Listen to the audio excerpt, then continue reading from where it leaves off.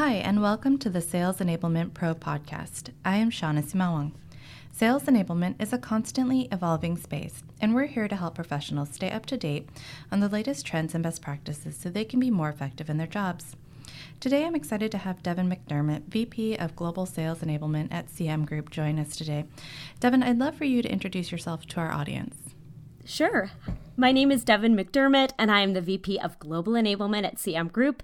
If you're not familiar, CM Group is a portfolio of marketing technologies. Some of our brands include Sailthrough, Campaign Monitor, LiveClicker, and Vuture, and that's to name a few. The Global Enablement team at CM Group is a very small but mighty team, and we support enablement efforts across all of our brands with a focus on internal sales and customer success teams and some of our customers. Well, I'm very excited to have you on this podcast, Devin, so thank you so much for joining us. Thanks for having me. We actually met recently when you participated at our event, the Sales Enablement Soiree in San Francisco, and there you had mentioned that one of your passions is breaking down organizational silos. Why is sales enablement well positioned to do so? Yes, so I am all about breaking down organizational silos, and that's because organizational silos don't benefit anyone. And for enablement, as I'm sure you know, that is especially true. Enablement is by far one of the most cross-functional teams in any organization. And we have to be tightly aligned with, I'd say, just about every team. And that includes marketing, product marketing, sales, HR, product, and even IT for support with our tech stack. And it's my opinion that by aligning cross-functional teams and program initiatives and ensuring they're connected to core business goals and strategy, what we can do is actually up the chances of meaningful correlations between enablement efforts and business success. And more importantly, and also very selfishly, it increases the likelihood of executive and manager buy-in and reinforcement of the initiatives that we deploy. And because I think we all know manager buy-in and reinforcement can make or break any enablement initiative. Absolutely. I couldn't agree more. So from your perspective, what are some best practices for breaking down some of these silos? Yeah, I definitely have a few opinions about this. So first, it's essential to have a clear company mission and vision, along with very clear, tangible goals that are developed by the northernmost leaders in an organization. And knowing how each team is going to partner together to support that vision is something that we can rally around. And specifically, I think if we think about goal-setting frameworks like OKRs or V2MOMs, these are awesome for outlining team-specific visions, values, methods, and measures with a clear path back to how it supports the overarching company vision. And what it does is provides almost like a map of how each team in the organization should work together to accomplish their shared goals. One other thing that I think is essential to help break down those silos are team-specific charters with executive sponsorship. And it's my opinion that charters are essential to gain the alignment that we need with that detailed map of who our key stakeholders are, who our key players are, cross-functional roles and responsibilities. At CM Group, in our charters and in our V2MOMs, we outline which key partners support various dependencies to help us reach our desired outcomes. And in building some of those cross-functional partners, you mentioned earlier, just a moment ago, that one of your key partners is HR. Why is it important for sales enablement to work closely with human resources? Yeah, it's not only important, I think it's essential for enablement to partner closely with HR.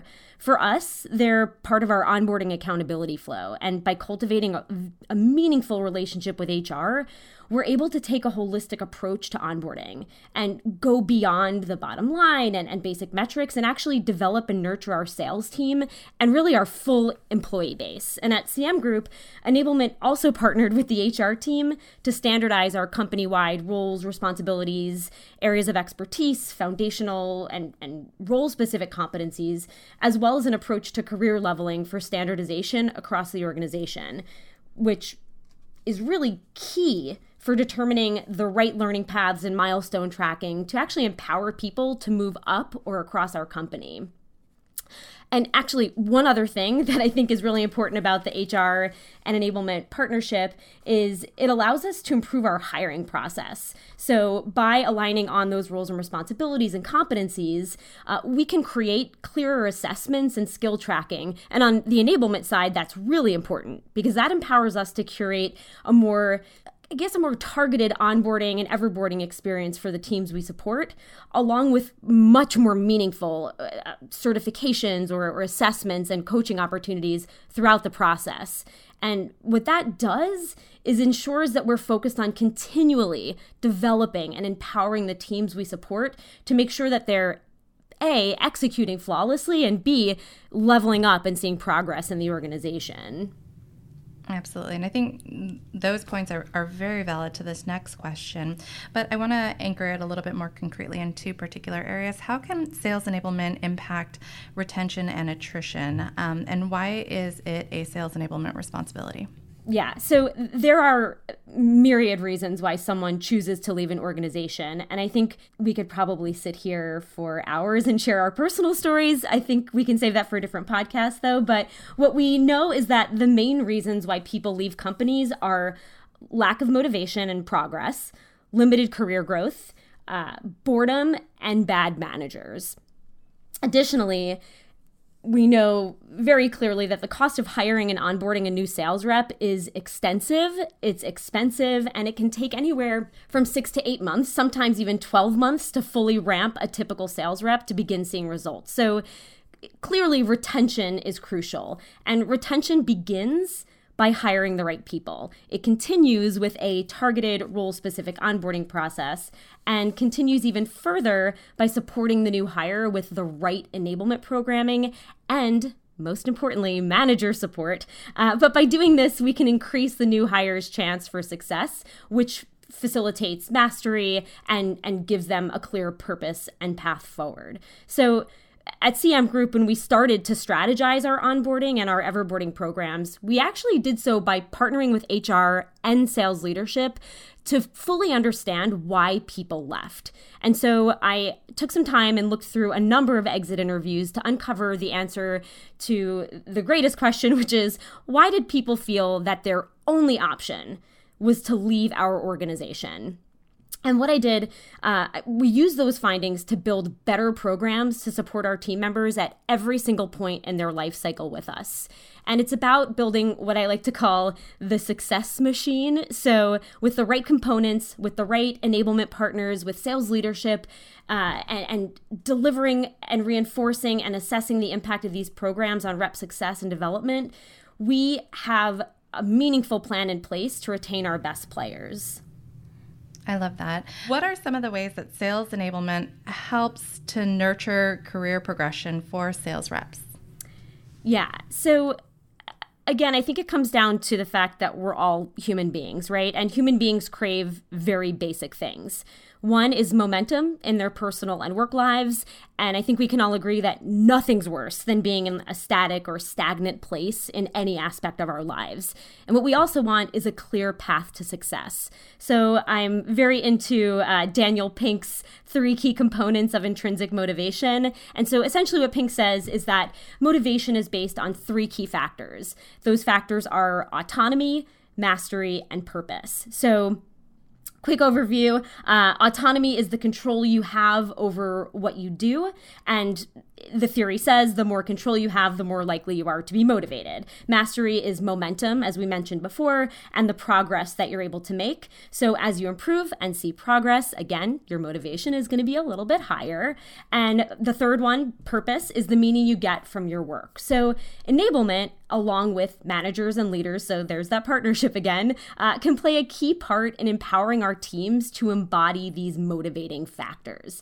And if we think about specifically, if we want to look at how enablement programming can address some of this, if you'll indulge me, I'll share a little bit of a story with you about how we're currently doing it. So we run a 30-day role-specific onboarding program for our sales and customer success teams.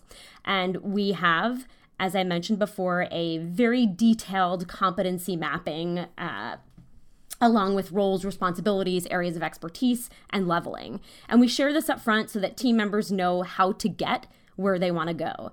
We also offer very robust everboarding programs, and that includes skill development, manager training, coaching opportunities, the opportunity to engage in external classes, so things that we're not necessarily offering in-house or even workshops. We do offer on-the-job certifications, and we have opportunities to level up through what we cleverly or not so cleverly call our mentor program. So the mentor program is actually tied to the 30-day onboarding programs that we run. And it's not just someone who takes you out for coffee or takes you to lunch. This is a coveted role. And to become an onboarding manager is kind of like, I like to call it like getting a gold star or whatever the cool adult version is to that. And the mentor is sort of a manager in training. Sometimes I call them like the mini manager, and they support and coach and help to certify and empower the new hires that come on board. And they're partnered with them beyond even the 30-day track. And what it does, it allows them to flex their managerial muscles in a really meaningful way. And we, in addition to that program, which is awesome for that career progression, we also encourage our sales team members to lead various trainings for the team. So obviously with enablement support, we help to guide them, but they cover skills training, process training, product or deal execution. And what it does, selfishly, again, for enablement, it helps us to support adoption and process adoption on new things that we're launching to the field, but it also helps to develop rep skills. So those are your presentation skills, delivery skills, and so on. And it's an incredibly meaningful program to help our reps truly excel and feel that they're being supported and developed in everything that they do. Now, you mentioned this, and I want to dive just a little bit deeper so our audience that's interested in doing something similar can kind of follow in your best practices. But you mentioned mapping out kind of robust roles and responsibilities and competencies. What did that exercise entail? I totally surprised myself by becoming a champion of enablement's role in competency mapping. It's definitely something I avoided in previous roles because it felt that it was just too big and too nebulous. But once I started taking on the strategy, development, and deployment of role-specific onboarding to drive meaningful, tangible improvements in rep metrics, it actually became essential to understand exactly who we were hiring, why we were hiring them, where they excelled, and where there were competency or skill gaps.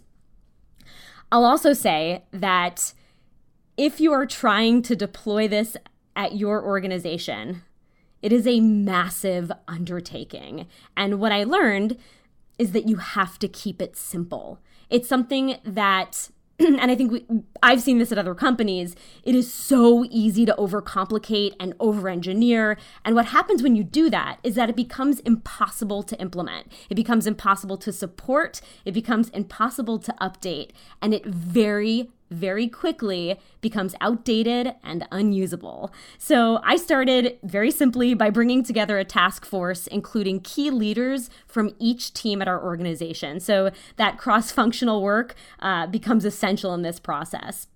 But thankfully, the task force did include folks who had already been brainstorming their roles and responsibilities and competencies for their team so that they could start establishing career ladders and targeted development plans. So those folks were very excited about the alignment on this project. But I started with a spreadsheet in Excel, and thankfully we are now using a project management tool. But I asked each team to map out their foundational and role-specific competencies. And our head of HR was and still is a key stakeholder in this project.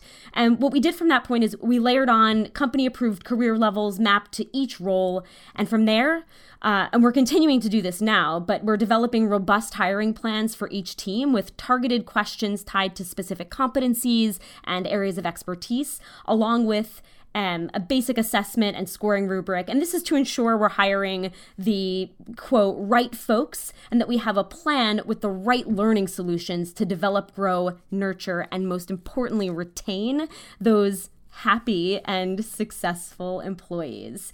I do want to say one other thing on this topic, though. I took a great class through ATD with Reza Sizakti on sales development, sales talent development, where I learned so much about this process, how to track results, and most importantly, how to bring it to life. And that course was essential to help set myself up for success with this project.